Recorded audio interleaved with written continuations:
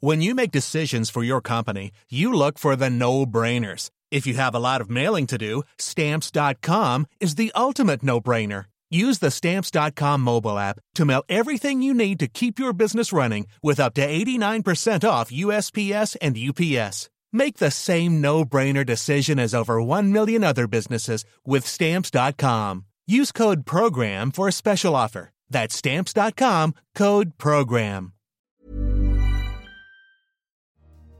In London, this is The Economist. You're listening to Tasting Menu, our weekly highlights podcast that picks out a refined selection of items from all our coverage. I'm Anne McElvoy, head of Economist Radio. And on your menu this week, food inspections start up in Pakistan, what the journey of a T-shirt says about African industrialisation, and how to invest in art. But first, the world's most valuable resource was our cover line this week.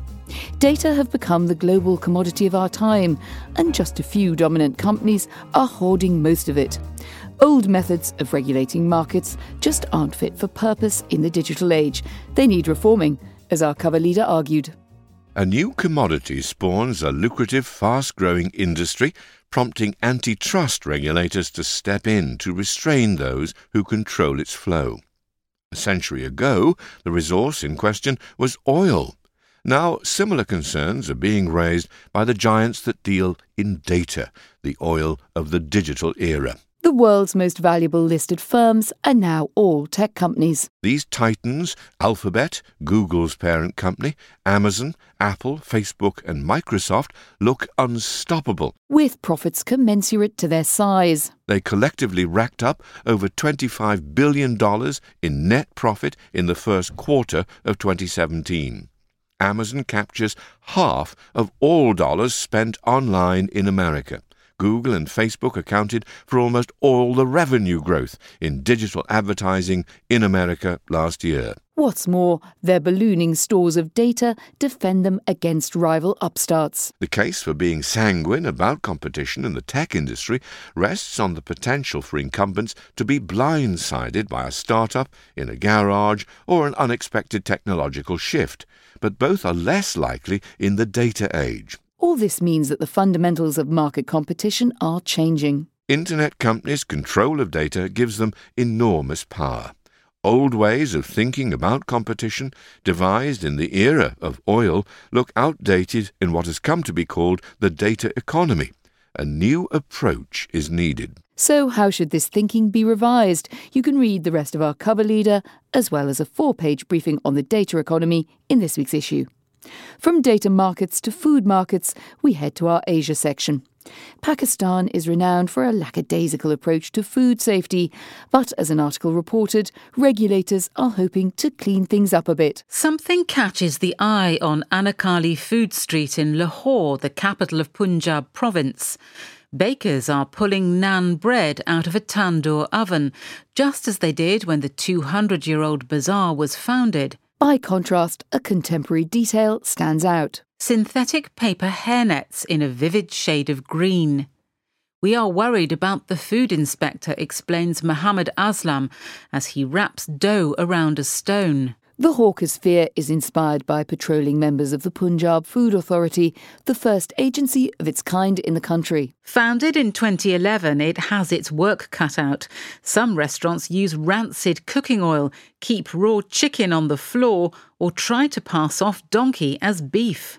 This level of food standards is sadly not rare here. Such a scandal is the state of hygiene in Pakistan's restaurants that television shows about crime often feature exposés of particularly abhorrent eateries, using jerky footage from handheld cameras. Even those who serve with silver spoons aren't exempt, and all try to keep things behind closed doors. Most of them do not welcome visitors to their kitchens. Your correspondent asked to enter several in Lahore, in both down-at-heel establishments and ritzy ones, and was barred each time. So will the inspectors be able to freshen things up a bit? Find out in this week's issue.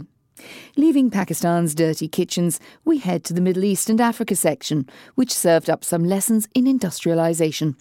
The section's leading article tracked the creation of a T-shirt to explore the potential of an industrialised Africa and the barriers it must overcome. Hundreds of bright blue T-shirts with the slogan "Smile" pass down a row of tables where they are inspected, folded, bagged and tagged. From here they will embark on an arduous journey of more than 1,000 kilometres.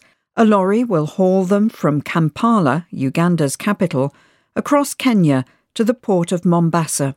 A week later they will be loaded onto a ship for Hamburg, Germany. We trace them from their final destination to point of origin. These shirts began as cotton bolls in fields on the equator in the far west of Uganda, where the red earth plains turn upwards into the Ruwenzori Mountains. Where farmers face challenges keeping the cotton out of the way of some rather big feet. Elephants sometimes rampage out of a nearby game reserve and trample the neat rows of cotton. They plant barriers of chili peppers and keep beehives to keep the jumbos out. Yet assuming all the produce isn't trodden on first, a wave of exports could be a boon to the region. After years of stagnation, East Africa's clothing industry has more than doubled its exports since 2009. But to be successful, lessons of the past must be learned. In 1990, African countries accounted for about 9% of the developing world's manufacturing output. By 2014, that share had slumped to 4%. As the world's labour-intensive jobs left the rich world for countries with lower wages, Africa lost out to Asia because of bad governance, political instability and poor infrastructure. Another shift of similar proportions now seems in the offing as China grows richer. Time for a soupçon of Economist Radio's other output this week. And in the week ahead, Badget columnist Adrian Wooldridge joined me as the election campaign gets underway in Britain. I asked him why the Conservative Party seems to be doing so well in a time of populist challenge. They are absorbing the populist impulse. In other countries, populism has destroyed established parties. In Britain, because the Conservative Party has always been good at absorbing other parties, it's absorbed the industrial upper classes, it absorbed the industrial working classes, it absorbed the middle classes. Because it has a very indefinite ideology, it can absorb pressures from outside, and we're seeing that here. In this Wednesday's Science and Technology show, Babbage, we explored a new technique of bioengineering, which splits open cells, ditches the flotsam and jetsam, and puts the rest to good use. Here's Hal Hodson, our technology correspondent, explaining why researchers are trying to bypass nature's own method. The reason you want to do this in the first place is because when you try and use cells to make things, you have to grapple with the cell's own agenda. You have to work around the fact that the cell, for instance, wants to go on living and reproducing.